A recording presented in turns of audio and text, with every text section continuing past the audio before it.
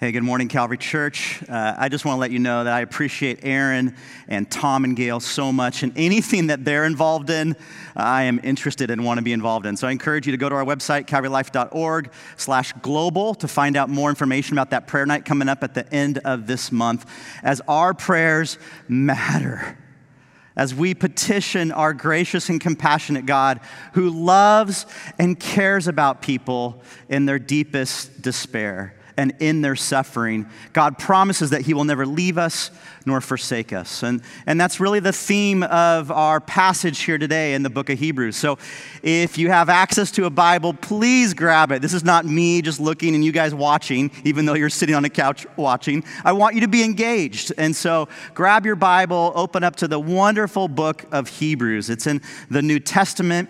You have the T books that I call them in the New Testament. You get to 1st, 2nd Timothy, Titus, then you hit Philemon, and then the great book of Hebrews, right before you get to the New Testament book of James, if that helps you. If you have your phone, you can just type in Hebrews chapter 10. And we're on the final verses of this wonderful chapter. And really, we're kind of in the home stretch of this book of Hebrews. We go chapter 10 today, and then we hit 11 in a few weeks, 12, and then 13, and we've completed this book, which is not only a book, it's a letter. It's a pastoral letter. We don't know the author of this book, but we know that he has a pastor, or she has a pastor's heart for the first century church. And so this letter is meant to be read not only by that original first century church, but by us as God inspires through his Spirit, his word into our lives in 2020. And so look with me in Hebrews chapter 10, beginning in verse 32, and we'll simply read all the way to the end of the chapter. It says this, Hebrews chapter 10, verse 32. But remember the former days when, after being enlightened, you endured a great conflict of sufferings, partly by being made a public spectacle through reproaches and tribulations, and partly by becoming sharers with those who were so treated. For you showed sympathy to the prisoners and accepted joyfully the seizure of your property, knowing that you have for yourselves a better possession and a lasting one. Therefore, do not throw away your confidence, which has a great reward. For you have a need of endurance, so that when you've done the will of God, you may receive what was promised. For yet in a very little while, he who is coming will come and will not delay. But my righteous one shall live by faith. And if he shrinks back, my soul has no pleasure in him. But we are not of those who shrink back to destruction, but of those who have faith to the persevering of the soul. I have come in my study of this passage to love these words, God's word to us. And I pray that as we walk through it together as a church family in the next few minutes, that you'll grow to love and be encouraged by this passage here as well. And we're reminded that the grass withers, the flowers fade, but the word of the Lord endures forever. So there's a lot you can be doing today, but this is something that you can count on, that you can have confidence in, will endure forever, God's word. As we look at this idea of suffering, and this idea that what happens when you just repeatedly suffer? You're in this chronic state of suffering. It just over and over again, you go through trials and tribulations and even perhaps persecution. How do you survive in that type of chaotic environment? What do you do when your suffering threatens to outlast your faith in Jesus? The way my mind worked, I thought of a little story that maybe you'll connect with. This is a bass, and I don't know if you can see this on your screen, but it's a little cute little cricket on top of that bass's snout. A few years ago, I went bass fishing, and I was introduced to the idea of using crickets as bait.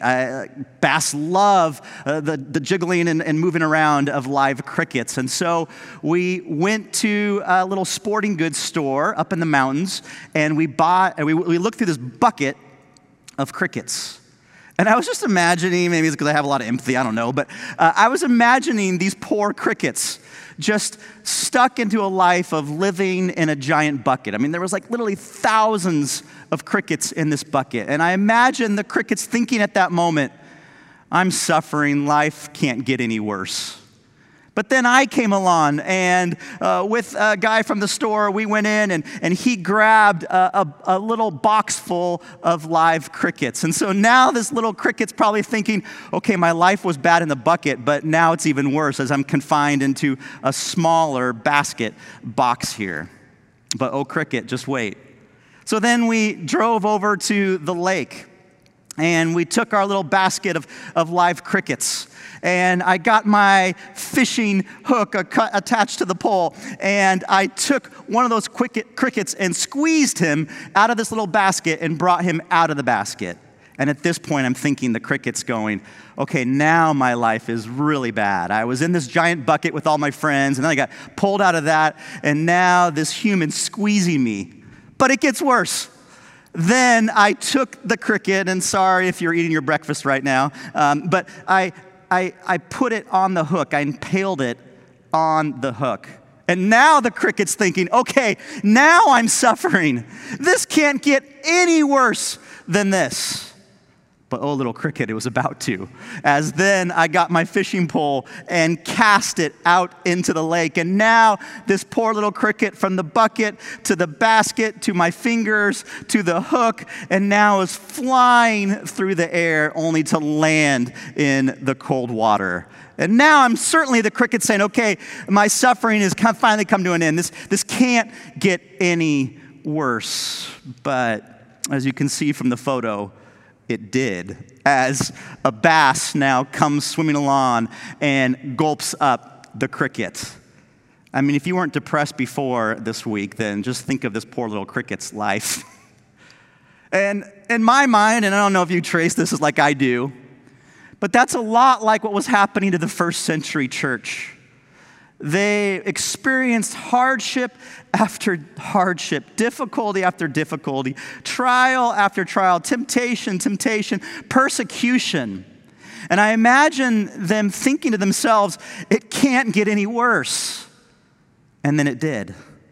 And it continued to get worse as they experienced really a lifetime of suffering.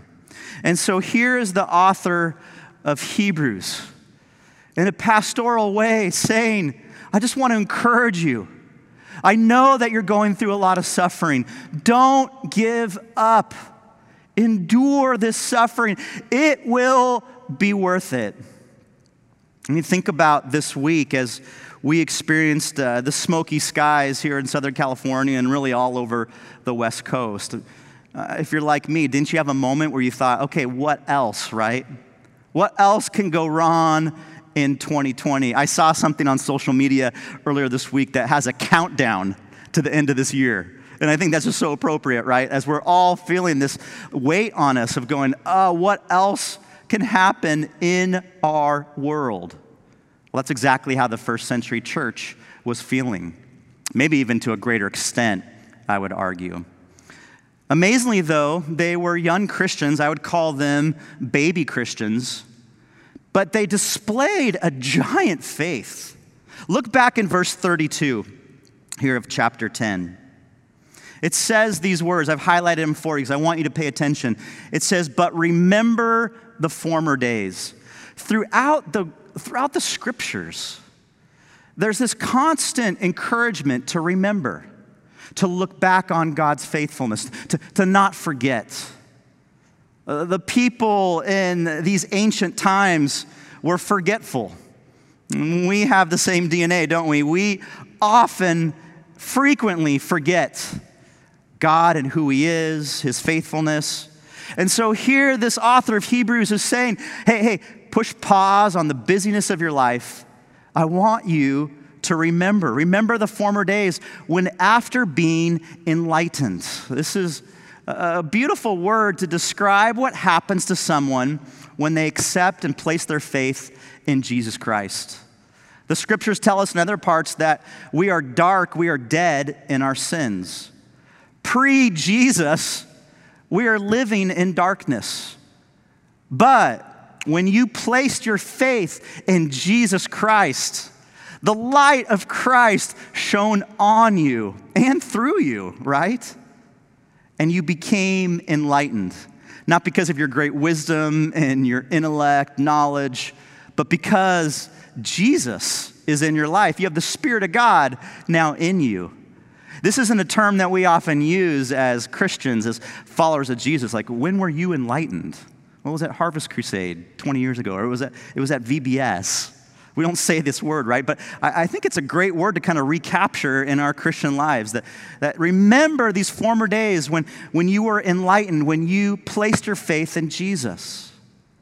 Now remember, these first century Christians who the book of Hebrews is originally addressed to, they were the first generation Christians. There had been no followers of Jesus before them. We think that the book of Hebrews is maybe written in the mid-60s AD, so probably about 30 years after Jesus had gone to the cross and then had resurrected. And so these Christians in those early years were babies. They were learning about who Jesus was and this faith that had now come upon them. They've never seen an example of someone older than them walking with Jesus. And so here they are going into the dark, and now they're lightened by Jesus. And then it says, you endured a great conflict of suffering. If you look in the original language of how the author writes this word great conflict describes like a scene on an athletic field, which feels appropriate today as the NFL begins, right? It's this battlefield. And it's saying that these brand new Christians, these early Christians, they were on this battlefield of suffering. They were in the arena of suffering. And then look again at verse 33. They were made a public spectacle, and they even shared with those who were being persecuted.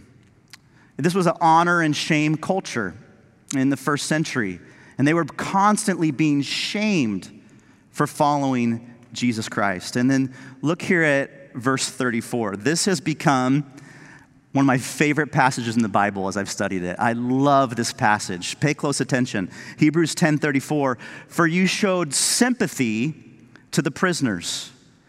Again, going back to the original language, the book of Hebrews was written in Koine Greek. And this word sympathy that I've highlighted, it doesn't necessarily mean like I send you my sympathies, when you attend a memorial service. It's more like this idea of deep compassion, deep love for those who had been sent to prison. Why were they in prison? For simply being enlightened, for being followers of Jesus Christ.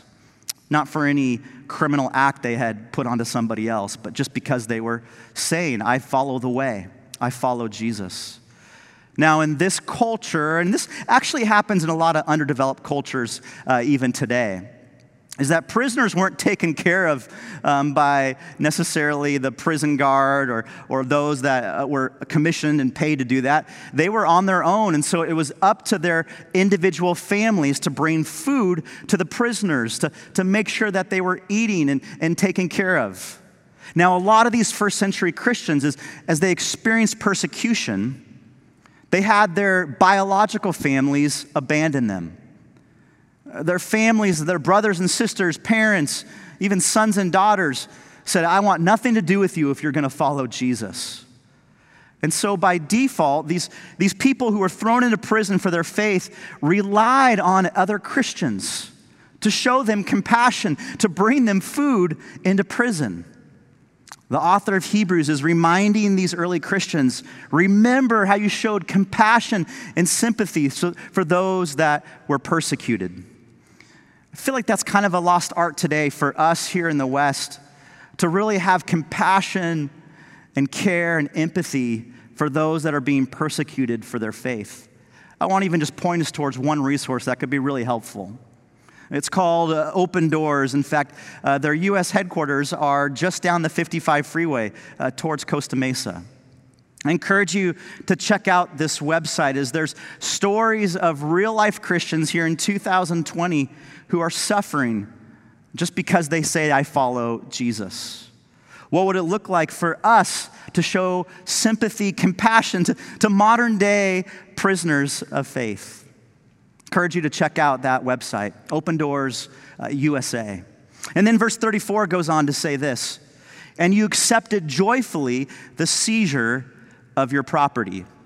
Now, in the first century, they were a lot like us in that they didn't have these huge auditoriums, cathedrals to meet in. They met in homes.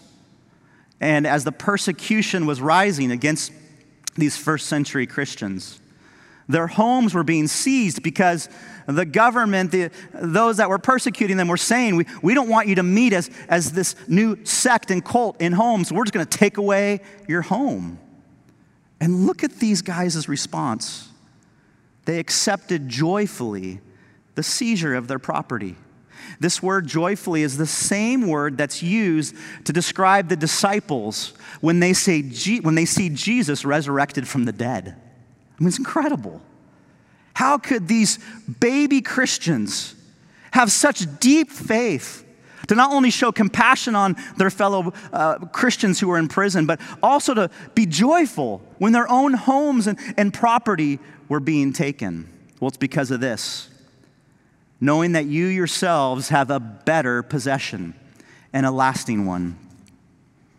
These Christians understood that their lives were not just about the temporary, but about the eternal. My friend Nancy lives in Shaver Lake, up in the Sierra Mountains, and this week she was reminded of what's temporary and what's eternal as the fires raged around her home. This is actually a photo that was taken of two young guys who stayed up all night protecting her home as the fires raged around it. In fact, these guys were so remarkable that only in Nancy's home, one little slat corner of the house ended up burning. One little board, actually to be specific, ended up being charred. The rest of her home was spared because of these two guys' hard work from CAL FIRE. Just appreciate our first responders, those that place their lives on the line, particularly during this pandemic. It's incredible. It's a glimpse of the sacrificial love of Jesus. But my friend Nancy was reminded this week that this is just a home. It's temporary, but her treasure is found in eternal things. This is what these guys in the first century remembered. That they were joyful when their property was taken because they had a better possession and a lasting one. I want us just to take a moment right now, and I want us to pray that we, here in the 2020 era, could live out the same type of faith. That we would show sympathy on those that are persecuted. That we would accept joyfully when we experience all kinds of hardship, even the loss of our own material stuff. That we'd understand we have a better possession. And so right there on your couch, wherever you're watching this, would you just put your hands out like this, just as an act of surrender? We've already sung surrender this morning. Let's just pray that God would ingrain this deeply into our hearts. So pray with me right now. Father, I just pray that here in 2020, we'd be Christians that would look like first century Christians. That God, that you'd give us great compassion for fellow sufferers. That Father, that you would help us to understand what's temporary and what's eternal. And Lord, that we would cast our vision on a better possession, one that will never fade away. God, would you just in this moment as we're on our couches, we're kind of relaxed, drinking coffee, just kind of taking this in passively. God, would you just show up right now and speak truth into our lives that this is how you've called us to live. So God, empower us to live this way. And we pray this in Jesus. Amen. And so here is the author of Hebrews saying, this is how you've lived. Now, verse 35, keep doing it. Verse 35 says this, therefore, do not throw away your confidence, which has a great reward. He's saying, the author's saying, you've done so well. Now, don't give up. Don't give up as you experience just this suffering that continues on and on. Don't give up. Maybe you're in a place today where you've been experiencing suffering. And you can call it different words, trials, tribulations, obstacles. I just want to tell you the same thing as this author was telling the first century church, don't give up. The scriptures here say that we shouldn't shrink back, that we should persevere, that we should endure in our faith. And it's interesting to think through, like, there's some people who when they go through just tremendous suffering, you watch their lives and the roots of their dependence and faith on Jesus just grow deeper. But then there's others of us that as we go through trials and hard things, you can just see them pull away. You see them shrink back as the author here is warning us. And I think it comes down to our answers of these three questions. These are three questions that we all ask when we suffer. These questions are this: God, have you forgotten me? God, how long will this go on? And God, what's the point? What's the purpose of my suffering right now?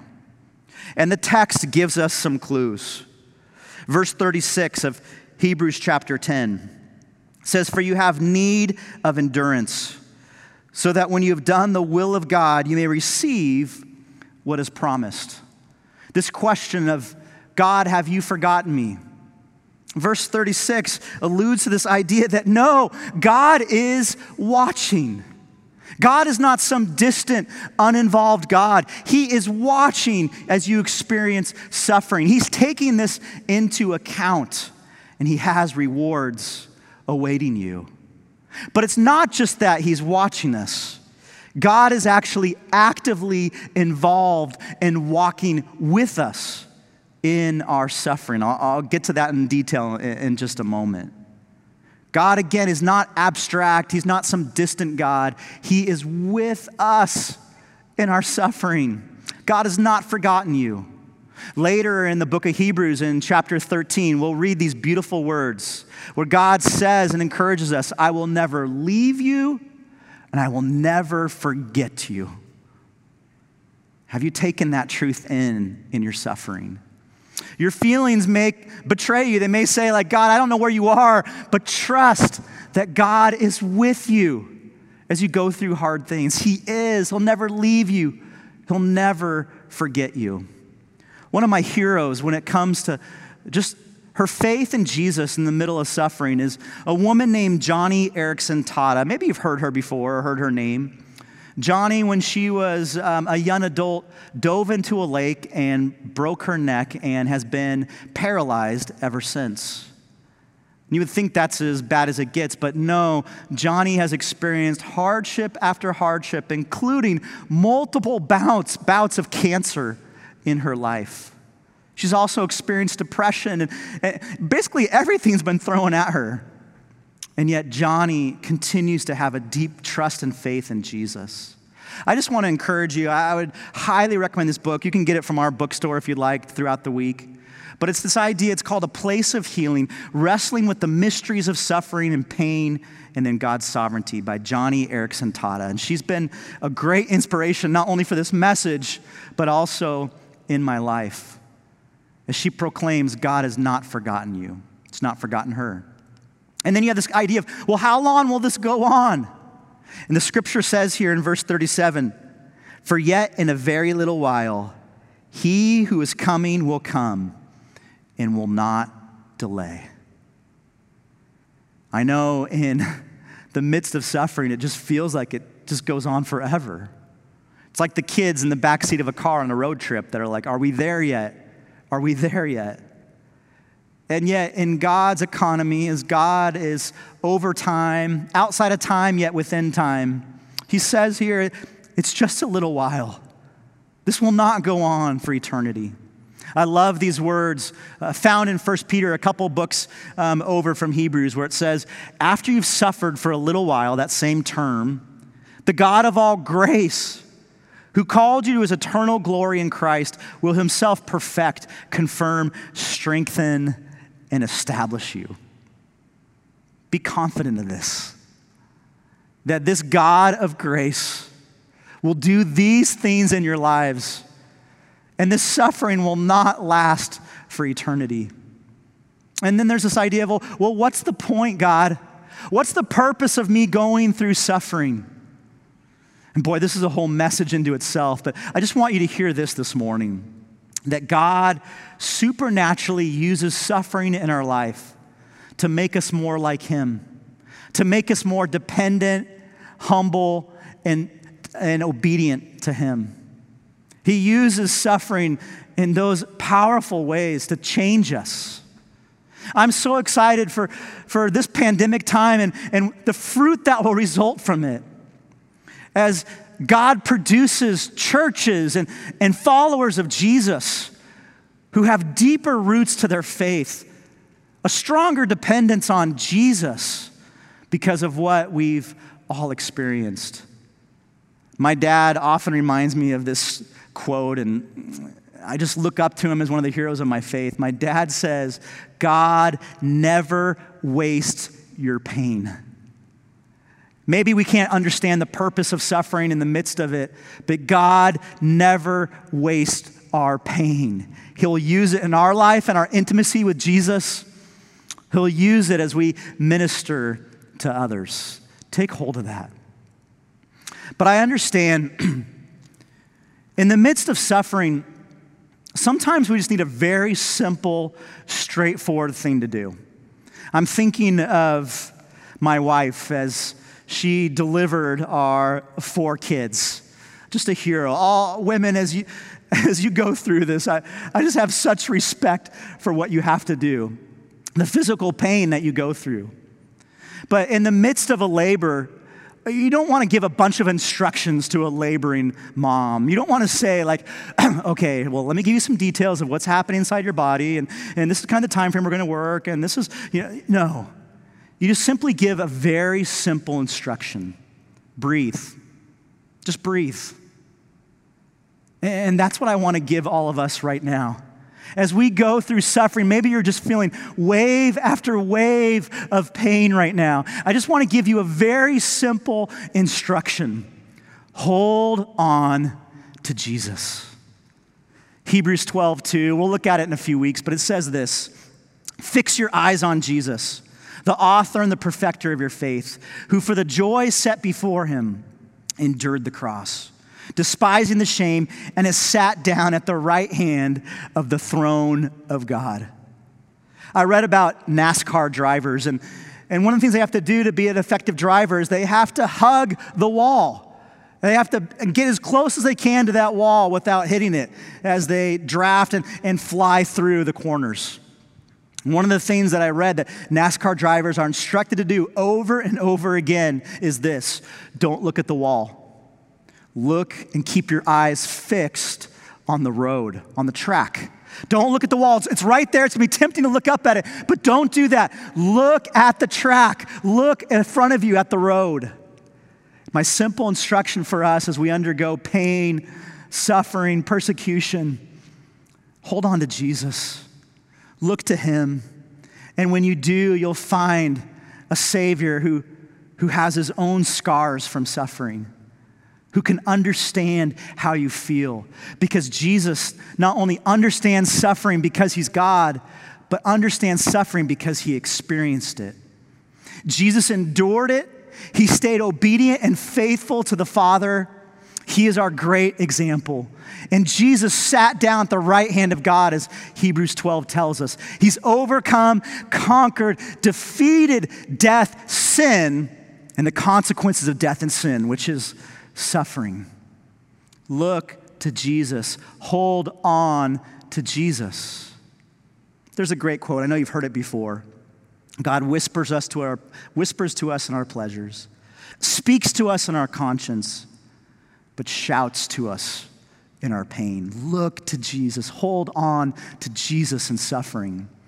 Ryan Rail took this photo of our stained glass window above the worship center. This is from the courtyard looking in to the front of the worship center at night this week. And I don't know if you've ever noticed this or if you've ever been here at night, but there's this beautiful stained glass that lights up at night. In fact, I even encourage you, if you're going through a hard thing, maybe if you want to come over here to Calvary at night and just sit and look up at the stained glass window and remember even these words from Hebrews chapter 10. But you know, glass is formed by tremendous heat, pain in a sense. And you make stained glass again by putting the colors in and then exposing it to tremendous heat. But then something beautiful is produced out of it, this window. God's making something beautiful out of our suffering. Trust him. Look to him. Hold on to him. It's worth it. Let's pray. Father, I just thank you that you are a God who understands and cares and is involved in our pain. So God, in this moment, we just invite you into our lives even once again. Change us, transform us, grow deep roots in us. And so that, God, that our faith will endure. God, thank you that our hope is not in temporary things, but in a lasting possession, eternity with you. We give you our Christian lives once again. Amen. Let's worship.